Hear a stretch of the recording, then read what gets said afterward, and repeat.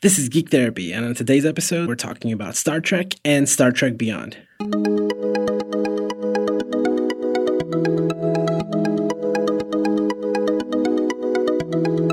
Welcome to Geek Therapy. My name is Josue Cardona.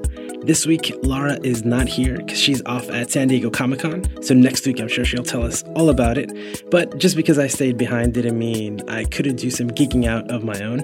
So I got to go to the movies and see Star Trek Beyond with my very good friend and colleague, Dr. Ali Mattu. Right after we left the movie, we went to a diner, had some coffee, had some dessert, and just really geeked out about the movie and also what Star Trek means to us and why it's been important. We also speculate a little bit about the fourth Star Trek movie.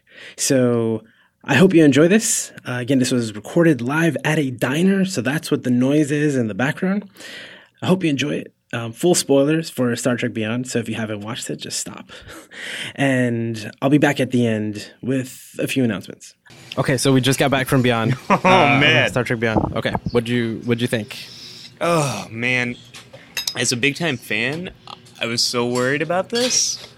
You were worried? I was worried. Like, The first trailer was really focused on the action and just wasn't that great. You're making a really excited face right now. We're getting my cheesecake is better. It's I don't know if it's better than your peanut butter pie, but it's really, really good. Hold on, I need to be a judge of this. We need some inner reliability here. Just like I'm gonna try this. Yeah, go for it. Oh man, that's great. It's pretty good. That is a great cheesecake. Yeah. You know what? How I feel about that cheesecake is how I feel about Star Trek Beyond. Okay. I was really worried about it, and it was delicious. Yeah, because it doesn't look like it's going to be as delicious as it is. No, exactly. So, we had Star Trek Into Darkness with mixed reviews, but I like that one. I still defend it. And we had a new director coming in, Justin Lin. People were worried about that. People were worried about J.J. Abrams not being involved. And this movie was really not promoted nearly as much as the 2009 film or Into Darkness. But Josue, I had a great time, and I had a smile, so much smile fun on my face the whole time, except for those scenes that were really scary. Involving the NCC 1701. Oh yeah, so full spoilers, right? We're going full spoilers? Beyond. Okay. The Enterprise got tore up. Oh my gosh. Just completely, just like it got chopped up into pieces. When the bad guy says, "Dig out the throat," I was gonna cry, man. When the engines were just like they just separated. The cells just taking out. That is the longest Enterprise destruction scene out of all the movies. Yeah, we saw the 1701 go. We see this Enterprise 1701D go. This was the longest, most prolonged Enterprise destruction scenes we've ever seen. It hurt. Yeah, it hurt to see it. Just it was picked apart. It was rough. Yeah, vultures going in, just tearing it up. And then after it crashes, they flip it over one more time. Oh my gosh! That was like a pancake being flipped over. Yeah. No, but for me, it was tons of fun. It was tons of fun in.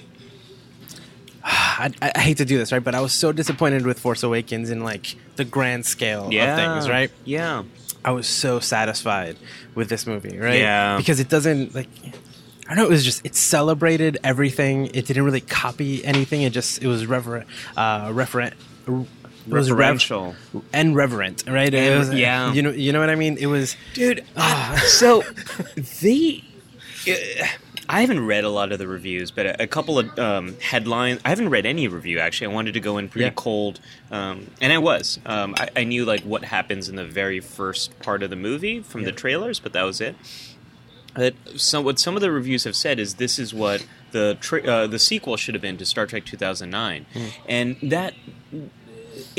that's what I think this movie is. It is it's a continuation of the potential of 2009's film, going into some very new directions while also resonating with the Prime universe and what's come before.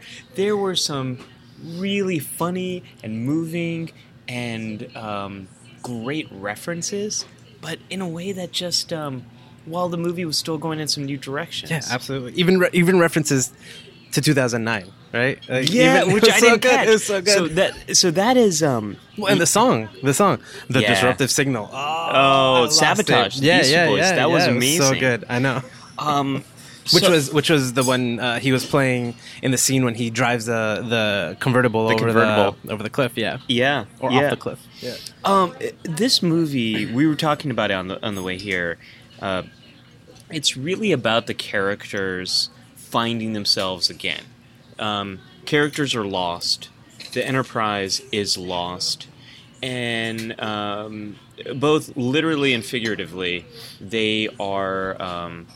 The crew is completely lost from each other, and over the course of this movie, it's about all of them finding their purpose and the purpose of Star Trek, what it is at its core.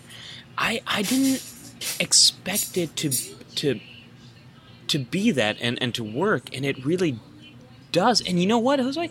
It's subtle, man. Mm-hmm. Well, I don't know how subtle it is. I feel it was pretty on the nose, actually, because the beginning is Kirk talking about how he feels, he's questioning why he's out here. Like, he's alone, and he's kind of literally floating in space. Great use of Captain's Log, too. Yeah, he's being introspective. And absolutely. Yeah. And he's talking about how, he lacks direction. And then when he's talking to, I don't know the character, the woman who's like the head of... I think Admiral Paris, if I caught that correctly. Oh, yeah, with Paris. Yeah. So she... when she tells him it's not uncommon for a captain to want to just leave. Yeah. Because they don't know where to go. Yeah. Right? Like, you lack direction. Space is vast. Yeah. It's easy to get lost. Like, that for me was the most relatable part. Mm-hmm. Like, I don't know what I'm doing. I have no idea. I'm just going to jump ship and try something else and do something different. And I think that's the right call sometimes, but that doesn't mean that you can't find a purpose or a direction. Well, I think what I was thinking in that moment is how so many of us try to chase after what we think is going to make us happy, and then we get there and we kind of get used to the circumstances, and we're like, now what? What is my purpose? I'm doing this thing, and I don't know if this is what I want to be doing. That search for meaning, that constant search for meaning that all of us have in life, that's what I was seeing in that moment. But what I mean by it being subtle, it wasn't really like... You can go through this whole movie and just see it as... they're stranded and they got to defeat this bad guy. But you can also go through it under the lens of what's happening in the world right now. I mean, we're here at this diner in New York City, and the Republican National Convention is happening in the background, and there's a lot of controversy about what's being discussed in politics and in society right now in America, and what. But this movie is about those basic ideas of unity versus division, strength versus the struggle of finding a way to work together as a crew, as a people, between species, between people. It's about xenophobia. So there's that underlying foundation if you want to go that deep, but you don't have to. Oh, I didn't even think about this in that sense, but the villain, Krall, he's trying to find himself, right? He's so lost that he physically starts embodying the people that he starts assimilating, right? Mm-hmm. He actually begins to change even physically. See, that's why, like, I think not assimilating like the Borg. Let's be clear here. He's taking their life force. Like, he's taking their life force to extend his own. I think Uhura used the word transference in there, which is a great little therapy thing right there. But I think that's why I think the theme just repeats itself, and it shows up in so many different ways, because you see everybody on the crew finding their place, specifically Kirk finding his purpose, and Spock, right? And oh my gosh, Spock. So okay, I'm gonna just say a little bit here. I'm a guy who got introduced to Star Trek through Star Trek VI to Undiscovered Country. Then I fell in love with The Next Generation, and Next Generation was my crew. It was my... I watched all the original series movies and later the show, but Next Generation was my crew. It wasn't until the original, or the 2009 reboot, that I fell in love with the character of Spock and identified with this bicultural person lost between two worlds, trying to figure out who am I. No. And then you see the Spock who is journeying through the trauma of losing his people, and he's in an interracial, interspecies relationship. All of those themes resonating for me so much. I think the star of these reboots has been Spock, and Spock's journey in this movie. No. It's so beautiful and so honors the memory of Leonard Nimoy in a way I didn't expect that. I thought they were going to have some line and some moment to remember the late Leonard Nimoy, but it's a major thread to this character. It's a through line in Star Trek Beyond. Yeah, and when Bones tells him, like, I cannot imagine what you're going through. Who could? Yeah. Right? How often, and in any, I can't think of any media that has this, well, actually now I can think of a couple, but, where you have this version of yourself, an older version of yourself. Yeah. From an alternate, timeline and all that type of thing. It's you. But see it, it's from you. From kind of the future, from the universe. It's you. And seeing that person pass away and having the opportunity to continue the work that you did, and how that weighs so heavily on him. So, and it's also, I think it speaks to that idea, too, of what you think will make you happy versus what actually makes you happy. How so many of us chase after things, and we think, if I just get enough of this, I'll be happy. Money or fame or this or that. And we neglect to realize that you get used to all that stuff. And it's meaning, it's engagement, it's feeling like you are contributing to something greater than yourself, right? And so Spock here in this movie thinks it's about connecting and with the Vulcan people and continuing that mission. And there is... I don't know if you saw, but I kind of lost it when there's a moment when Kirk says, "What would I do without you?" No, not that one. Not that moment. Because he looks back at him and you can see it in his face, right? Where he's like, "It's not that what moment." What would you do without me? Okay, Thank which you. one? It's the moment where Spock, the alternate universe, the parallel universe Spock, Ambassador Spock gets. The Zachary Quinto Spock has Leonard Nimoy Spock's last belongings, and he opens it, and he finds a picture of the original series crew.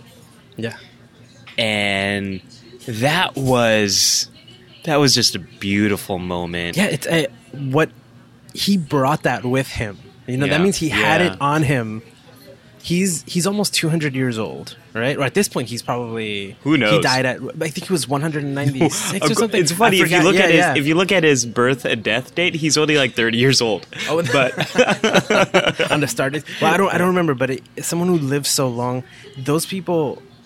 All of them probably died by the time that we meet him in 2009, right? Yeah, he's completely alone. That was... All of his belongings are encapsulated. Like, that was it. That's what he had. It's his crew. With him. That's his family. Yeah. And that right there gave Zachary Quinto Spock a direction of where to go, and it's his crew. Yeah. To see that this version of yourself, the most important, the meaning, that meaning, the thing that gave him purpose in life was his crew, his family. That mission to boldly go where no one has gone before, together with these people. Yeah. That was a beautiful moment. I mean, and that scene in the 2009 version when Ambassador Spock, right, how they're calling him now, meets Kirk. He's like, Jim, how are you here? And he tells him, you are, and you forever will be my friend. And like, you need to learn that. I need you to know that you need to go forward and keep that in mind, because that matters. and that is going to matter a lot to. I mean, so many things happen in this universe because of that relationship. Yeah, and that was his introduction practically to Spock, right? Jim's introduction to Spock. Period. At that point, like he was annoyed by this guy at Starfleet in the movie, and then just knowing that and kind of it developing, and you see it growing. And again, like for me, that moment when he tells him, "What would I do without you?" and he just looks at him like, what would you do without me? Yeah. You know? Just like and this what would look I on do his without face. you? I know. So and like, Josue, how many franchises are there? I guess Fast and Furious, actually, that also are about La Familia, about your family and about friendship. Yeah. This is what I love about the original series more than any of the other casts, except for maybe Deep Space Nine, where so much of it is about family and your friends and friendship. You think that Deep Space Nine isn't? No, I think it is. Okay, I think it is. Okay. I think TNG, The Next Generation, is fantastic, but it doesn't have that sense of family and friendship as much as Aeons. Maybe Geordi and Data, but Deep Space Nine does a really great job with it. But the original series, that bond between the trio, and I mean the whole cast, it was actually hard to see some of the scenes with Anton, who plays Chekhov. Yeah, I told you I watched the movies over the past couple of days. Yeah, you were catching up again. Oh yeah. It was so weird because it was the first time I saw the movies, knowing that I was going to see one more movie with scenes of that character that I hadn't seen yet, but knowing that those would be his last. Those are his last scenes. Yeah. And they were, I think, his best. Absolutely. Yeah, he got more to do in this movie. He was hilarious in the movie. It was great. It was great. Like, it's really, I mean, the Star Trek family's lost two greats this year. Sucks. One of the eldest members and one of the youngest. He was 18 years old when they started Star Trek, when they filmed Star Trek 2009. Yeah. But I think all the characters had stuff to do. I think Bones and Uhura could have used more. Bones had a lot. He had a lot, but I don't know if his character grew much. Well, no, he didn't. And I think Uhura had some cool things to do. She did some cool stuff with sound frequencies and that kind of stuff. And she also kicked butt in a few scenes. And she was also the counterpoint to the villain here. But I would have liked her to see a little bit more. One thing I'll notice that I liked that she actually has now her rank on her uniform. They gave her long sleeves and her rank, which is awesome. Very important. Yeah, no, I mean, it's parody, man, with the other male characters. And let's talk about the characters. So much diversity here, both in terms of ethnic backgrounds of the human crew, but then also this movie has 50 alien species in it to celebrate the 50th anniversary of Star Trek. The opening scene that shows this two different cultures trying to communicate and completely missing. It was all cultural misunderstanding.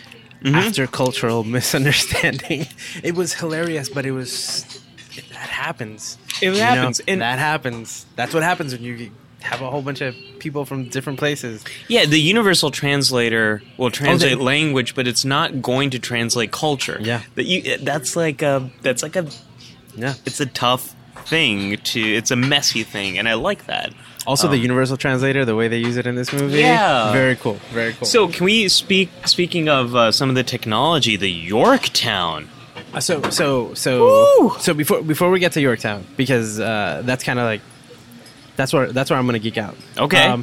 On the thing about the characters, I think it's great that they showed the villain Krall going through all the same things that Spock and Jim were going through. Yeah. He felt lost, and he had like the hopeless version of it. Right? Sure. Like Spock talks about hope multiple times in the movie, and they find each other, and there's unity. Right? There's also this idea of unity versus and struggle and all of these different things. And he, they show that he's the result of the dark the negative possible outcome of this same struggle, which is just feeling lost and not and needing something to.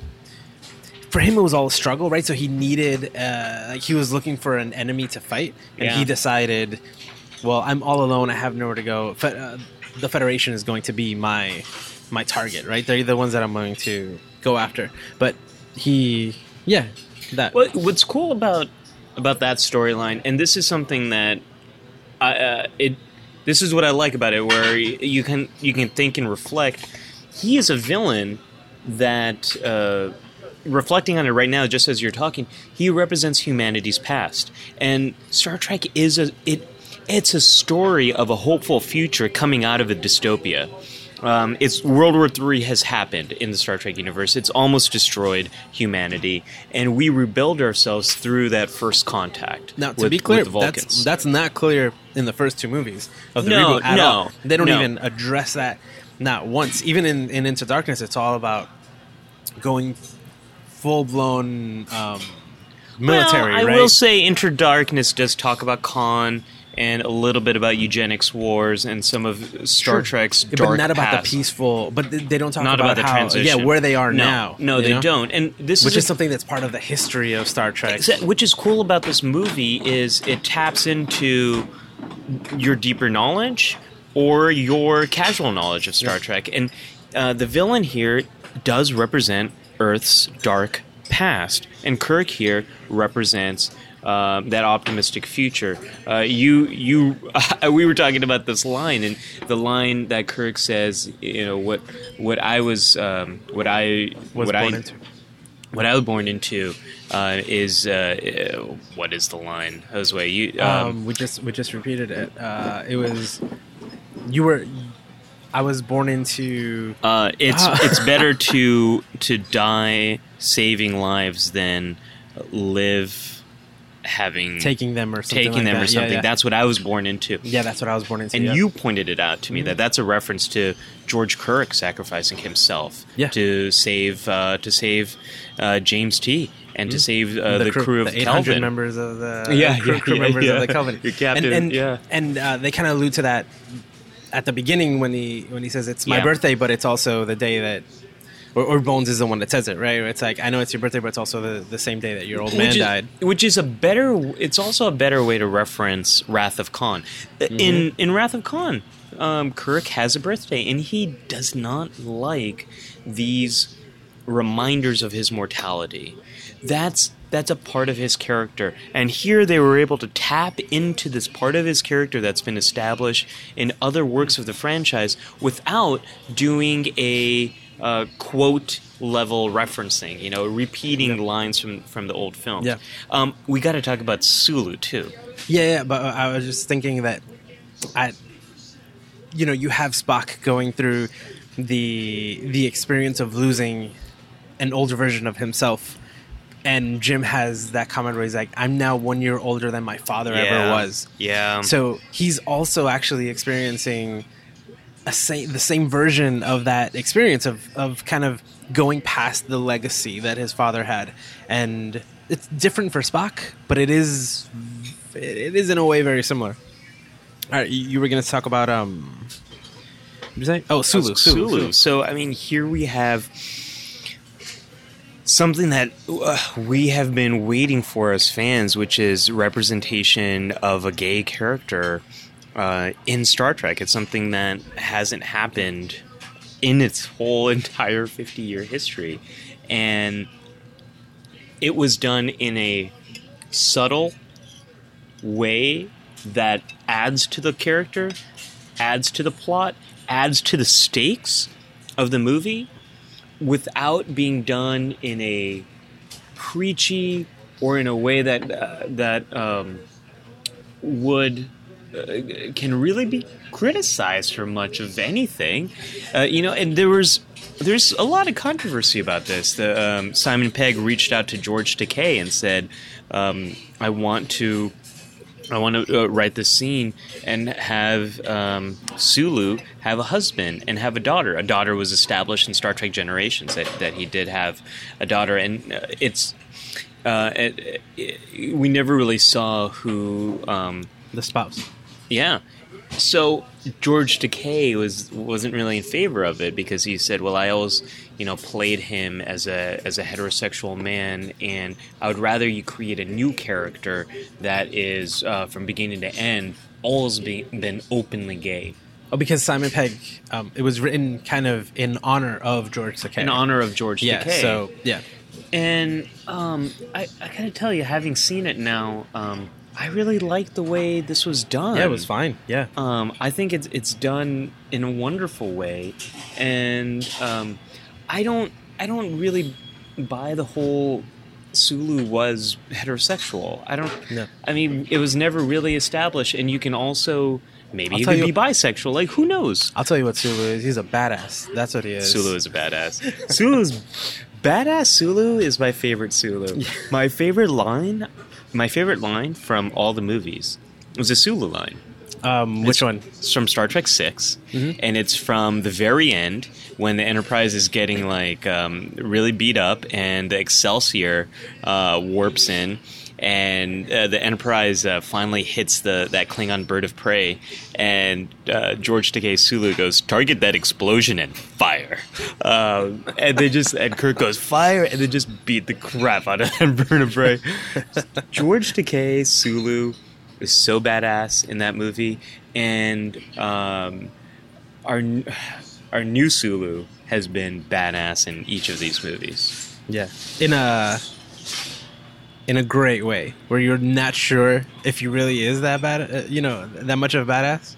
Like, what combat training do you have? Fencing. And then he kills the two guys on the platform. Like, there was that Kirk had nothing to do with that.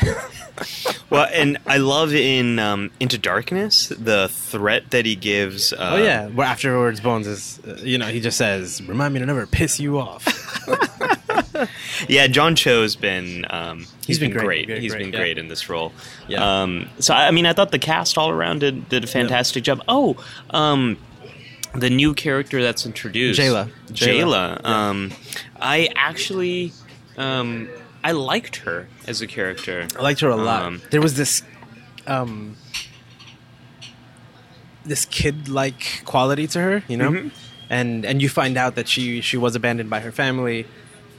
You don't know how much time has passed, but she's appreciating this Earth culture. She likes the music. What are you looking up? The actress? I'm looking up the actress. Yeah, Sophia Boutella plays Jayla, and I remember seeing her in Kingsman, but she's kind of unrecognizable because given the makeup. Yeah. And this was also great. something cool. It was cool to see the characters paired up with people we don't necessarily see them with. That's what makes this episode, and I mean this in the best compliment possible, or this makes this movie, there you go, I just kind of had a little Freudian slip of what I was going to say. That's what makes this movie feel like an episode of the original series. We see the characters paired up with different combinations that we usually don't see, that we haven't seen cinematically, and that's what makes it fun. It felt like a great episode of the original series, which is also my criticism here, Josue. It at times didn't feel as cinematic. What? In the same way, I know. In the same way as Star Trek IV doesn't feel as cinematic. Star Trek IV, the one with the whales, as all of you remember, it mostly takes place on Earth. There's some fantastic character moments. There's a lot of humor. There's a subtle little message there about environmentalism. And this one feels like that. But you know what? Star Trek IV is one of my favorite Star Trek movies. Yeah. So I'm okay with it not feeling... There was quirkiness. There was humor. There was a lot of personal moments. People paired up. I get what you mean. Yeah, like Into Darkness felt very cinematic, but that doesn't necessarily make it... And what I mean by cinematic is a large-scale visuals that really just shine on the big screen.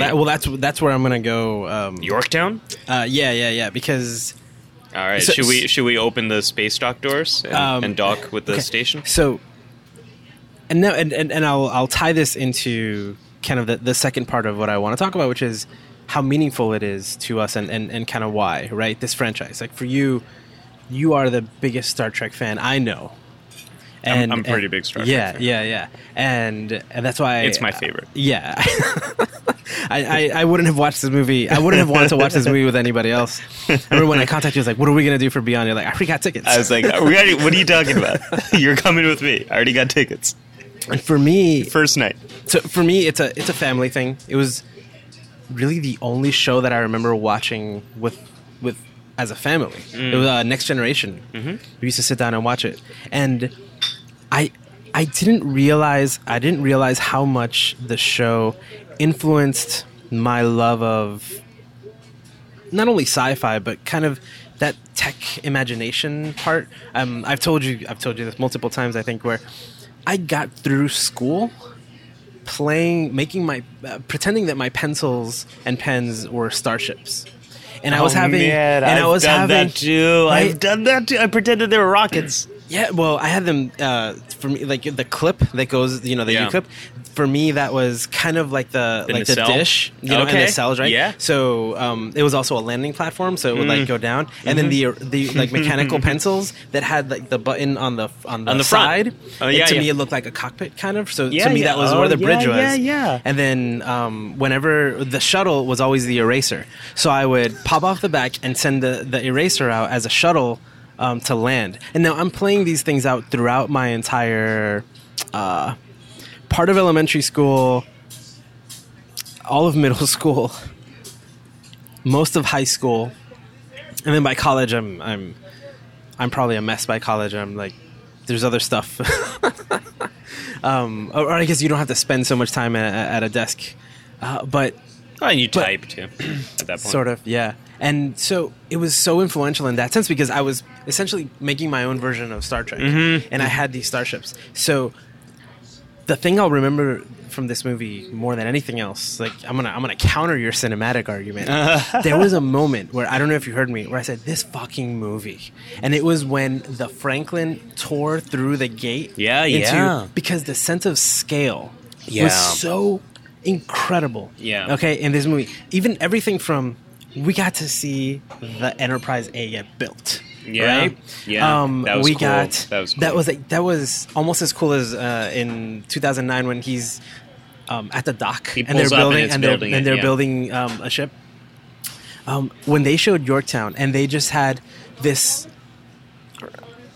that doesn't count as a montage, I guess, right? But all of these, just the futurism, right? Yeah. Just the way that the train worked, the atmosphere, there's the atmosphere. Booth. Oh, it was so many cool with things. Starships like going through this duct system. Well, and then I loved it. And then the city. The city was going in these bands, kind of like halo rings. You know what it reminded me of? It reminded me a lot of these books I would read in the 1980s about futurism and about how we might create space stations with internal atmosphere. Yeah.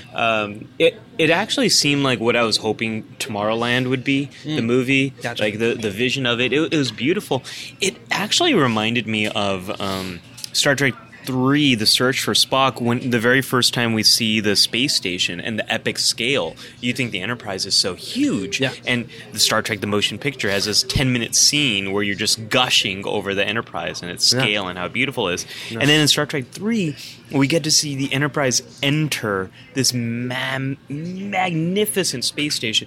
I had that same feeling here. It was beautiful. That shot when they leave Yorktown. Oh man, it's like it was the hero camera. Exactly. Like wide angle. Like a GoPro on the front. That was Justin Lin doing his thing he does best. It was so incredible. It was beautiful. I love that scale, man. Yeah. Now, so for context, we did see it on a pretty good, gigantic, we saw it real on IMAX screen, the biggest IMAX screen in New York City. Not FOMAX. Yeah, but it was real not IMAX. FOMAX. Yeah, it was great, and it was in 3D. So I think that the 3D probably helped with that sense of scale. It gave that depth. Yeah, when the 3D was great because you couldn't tell, and man, just that's when I lost it. Like I think I'll have dreams about Yorktown. You know, that's what what I like about that is it sparks the imagination. You know, like it just it's so good. It's given us finally some new. quite literal visions of what Star Trek can be. And things to fanfic about. And things for, those kids' versions of us in the parallel universe to think about. Yeah. You were talking about these pencils I used to play with. I did the same thing with my TV remote. I would imagine that it's a spaceship, and the infrared side was the warp drive. And the battery part could open up, and that's the shuttle bay. Oh, and the batteries would come out, and there's the batteries of the shuttles. And then sometimes I'd switch it could be like a ramp, even if you wanted to land. Yeah. Oh, that's so Sometimes good. the batteries would become the warp drive too, and we'd have to eject the core because there's going to be a Absolutely, antimatter of course. breach. Yeah. We're going to lose containment, and it's going to blow. But that the Yorktown is what evoked in me that childhood wonder about what could be, and for me, Star Trek, what it was when I saw Star Trek VI: The Undiscovered Country. I love the explosions. I love Sulu and all of his wonderful lines. But what sparked something in me was this idea that this is us, you and me, and humanity in the future, and we've improved, we've overcome our conflicts, and we've become something more, something greater. And as I then fell in love with The Next Generation and then consumed everything Star Trek, it was all about not only that hope, but the important questions about who we are, about what we do, about what makes us tick, that only science fiction can answer. And it's all those questions that got ingrained in me and and changed the way I see the world that led me to become a psychologist. When I then took intro-psych many years ago, I was like, holy crap, this is a field that answers all the questions raised by science fiction and Star Trek. So for me, this is like I have no doubt that I am who I am today, and I'm doing what I am doing today because of Star Trek. So to see a movie that's celebrating that hope, that vision with the Yorktown, the idea that we can improve and better ourselves, which is the conflict between Kirk and the villain. I keep forgetting his name is Krall. That conflict between Kirk and Krall is that conflict between who we are and who we want to be. I loved it. Yeah, no, it's so good. Besides that cinematic thing, which again I counter with the Yorktown, which bookends bookends the story. Yeah. I mean, just in general, I thought the way that the swarms of ships. Oh, that was.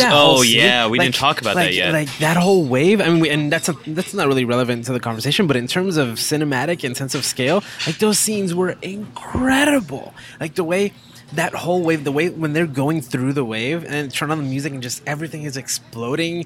The way that Kelvin just like dropped. I mean, not the Kelvin, the Franklin dropped and then came back up. Like all of that. That was a movie. Something I didn't like. Something I didn't like, as the Trekkie geek I am, I didn't get a good view of the Franklin. No, that's I wanted a lot more of the Franklin because it looked kind of cool, and I wanted to see more of it. You're going to buy the model of it, and then you're going to stare at it, and you're going to be okay. Also, you know what? Shout out to the coffee cup. The coffee mug, man, with the Federation symbol, with on the Federation arrowhead.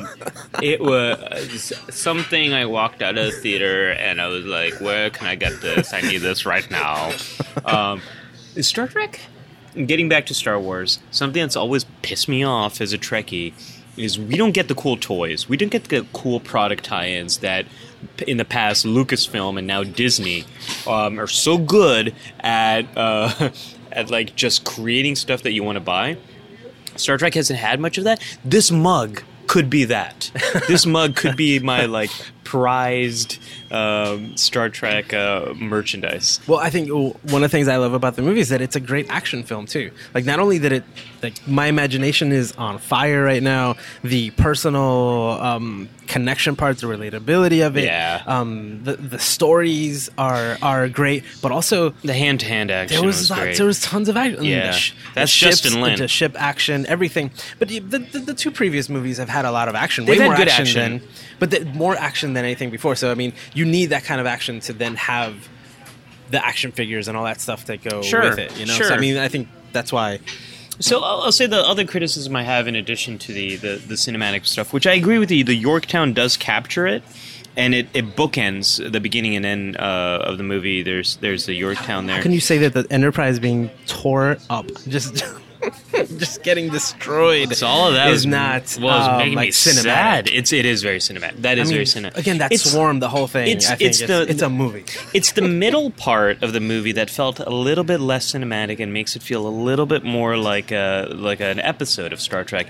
In the same way that Star Trek Insurrection, while it had interesting ideas and it wasn't really fleshed out as much, no one says Star Trek Insurrection feels like a cinematic movie. It feels like an episode. Absolutely, yeah. And that's the thing, the middle part, there was just a little stuff that felt a little clunky, like how they rescued and how easy it was to get the crew and how easy it was to get the Franklin online. I think the middle part, it sags a little bit, but because the beginning is so awesome, the ending is so awesome, and the character moments are fantastic, I'm all over this. I'm all over it. I still like the 2009 film probably better than this one, but this is a very close second. I like this a lot better than Into Darkness. I had to defend Into Darkness. I think there's some good stuff. Not to me. Not to you. Ali. Not to you. But Josue, you like every movie. I do. You like every movie. I am.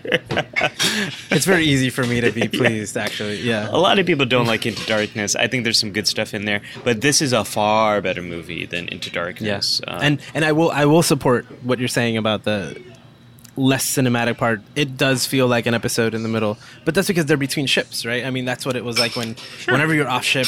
Yeah, it's like we're having a day trip, right? And something happens, which is weird because you compare this with Force Awakens, right? Yeah, there's not a lot of star in Star Wars Force Awakens. It's mostly planet-side stuff. Mm-hmm. But when Star Trek goes very planet-side, it feels less.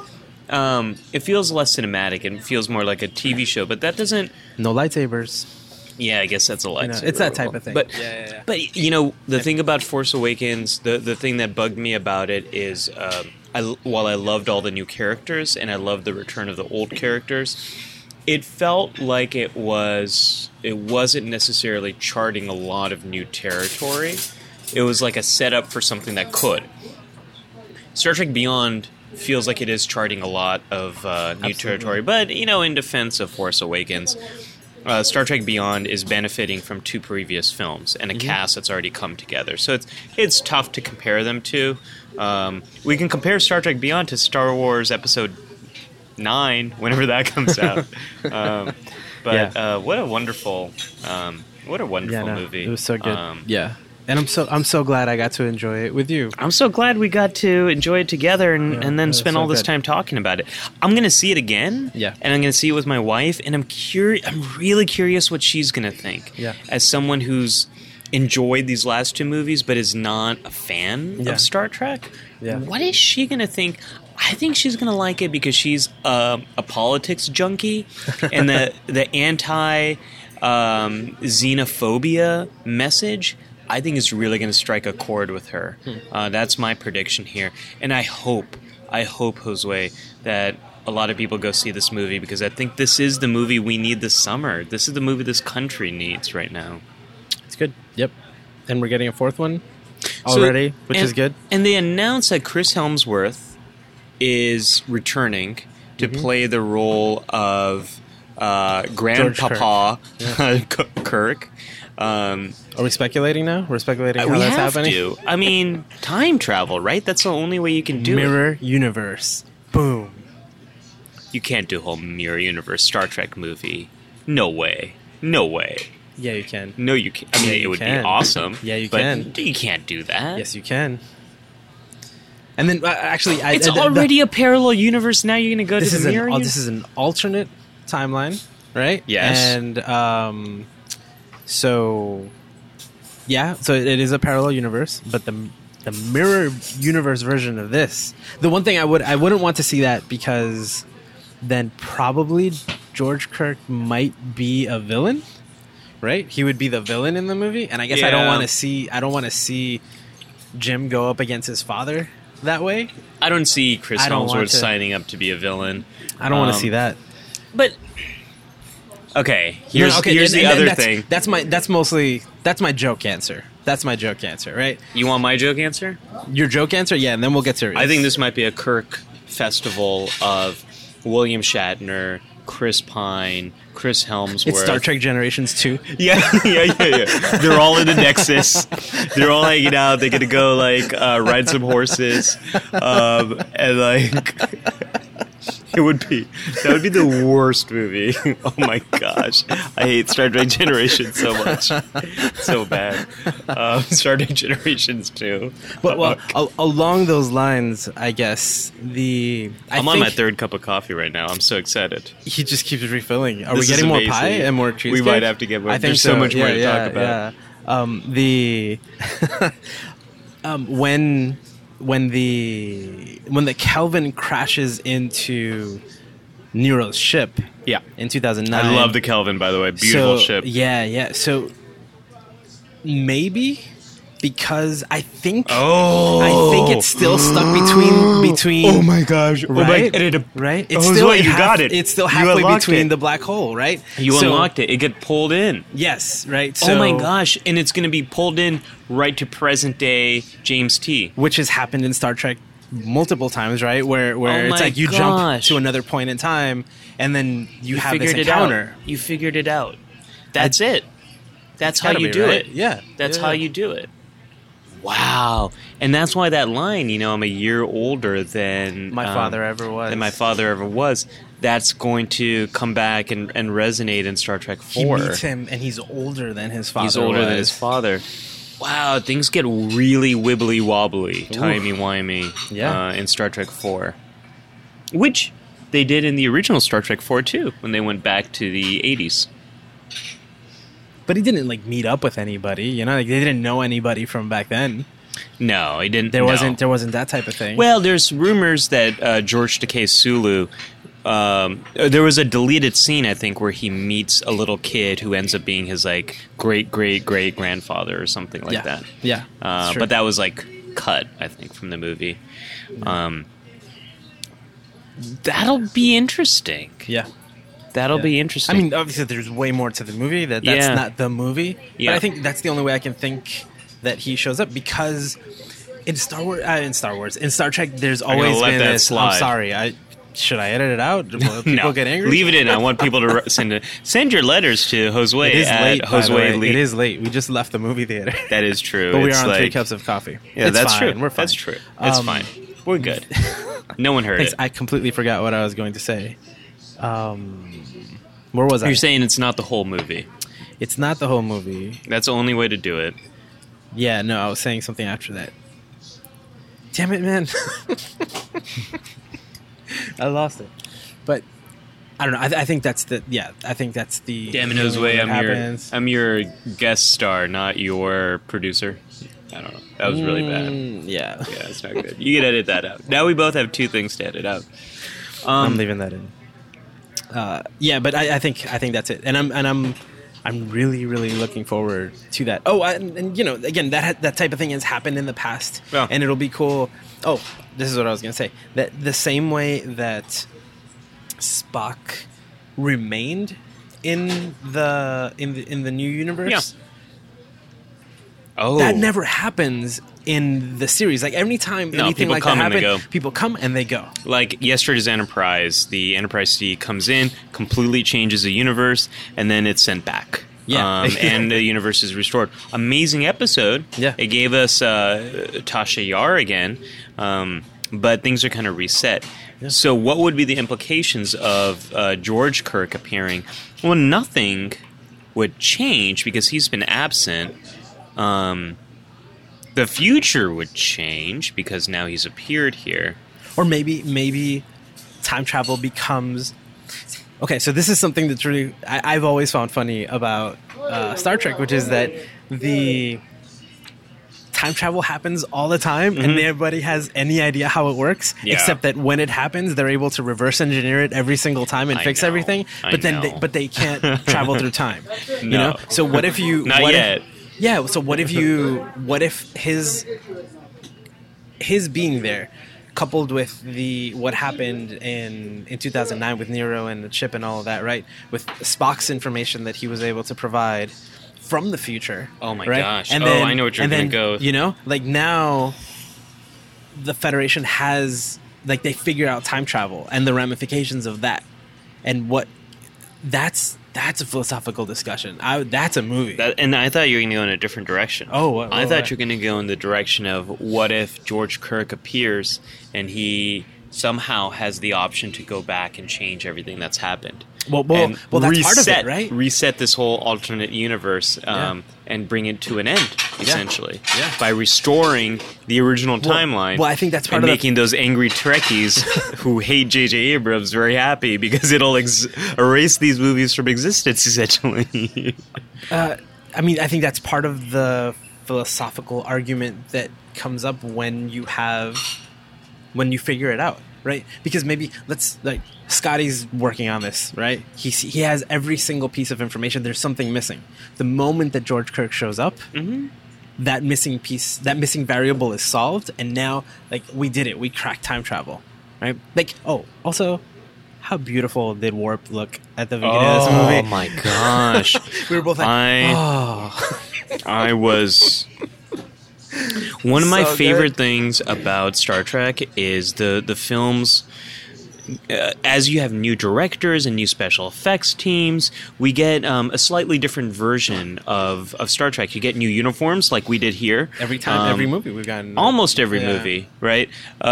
We get new uniforms, but we get new transporter effects and we get new warp effects. How awesome was it that we saw old... transporter effects and new. It looked a little like pixelated. Yeah. I love that. I love that. That was like old school transporter. But the new warp here. My favorite line from the movie, I think, was when Bones, when Scotty says, "Well, I beamed you in one at a time because I didn't want the two of you to splice together." And I think he said something like, "That is the worst possible outcome. Like that's the worst thing I can imagine to happen to me." And that happens in Star Trek Voyager. We get Tuvix, where Tuvok and Neelix get blended together in a character. I actually really like that episode a lot. I think I like Tuvix better than Neelix and Tuvok, and I think everyone on Voyager did too. But this new warp effect, oh man, I fell in love with it. Beautiful. It seemed like a post-Interstellar warp effect. You know, where the looping. It was like forming this like infinity. Like whatever was happening around this like event horizon. Around as it was warping time and space. I love that we got the window shot too. Like not only was it like and we got the window shot right after. Absolutely, so great. See, that's the type of thing. Those are the things that I'll remember this movie for, and I'll go back to it over and over again. Like I'll go back to some movies and just watch the fight scenes or the action sequences. This stuff is I think what I'll come back for. Oh, so beautiful.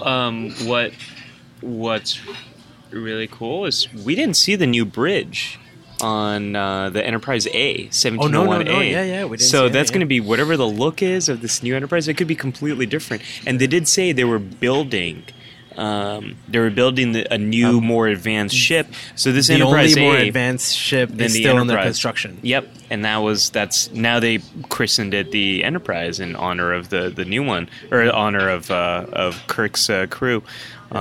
So we have no idea what this is going to look like on the inside, and I'm kind of excited about that. Yep. And I think that's a good transition. I think we're gonna stop it here, and I'm going to because I want to have a further discussion about the technology and kind of the effect that has. And so I'm going to continue this on another podcast, which is Psych Tech. So we're going to have that conversation over there. And so let's wrap up want to hear. I want to keep this conversation going with all of you. What did you all think of Star Trek Beyond? What were the, to quote Mission Log, another fantastic podcast all about Star Trek? What were the morals, meanings, and messages that resonated for you with this film? Let us know. Tweet. Yeah, at Geek Therapy and geektherapy.com. And how can people find you, Ali? I'm at AliMatu on Twitter, and you can also check out both my YouTube show, The Psych Show, as well as Brain Knows Better, where I'm hoping to have a review up, where I'm kind of diving into some of these issues pretty soon. Awesome. Thanks, Josue. Hope you enjoyed that conversation with Ali. Again, reach out to him at Ali Mattu on Twitter and look up The Psych Show on YouTube. Now, for a continuation of this episode, go to another podcast that I'm on called PsychTech. It's a psychology and technology podcast. On that episode, me and Ali will go into the technology of the Star Trek universe and kind of what that means for humanity in that universe and kind of the parallels to where we are now and where we could be in the future. So if you want to check that out, that's PsychTech, the Psychology and Technology Podcast. So look up PsychTech on iTunes or visit psychtechpodcast.com or at PsychTechCast on Twitter. And again, for more Geek Therapy, visit geektherapy.com or at Geek Therapy on Twitter. My name is Jose Cardona. We'll be back next week.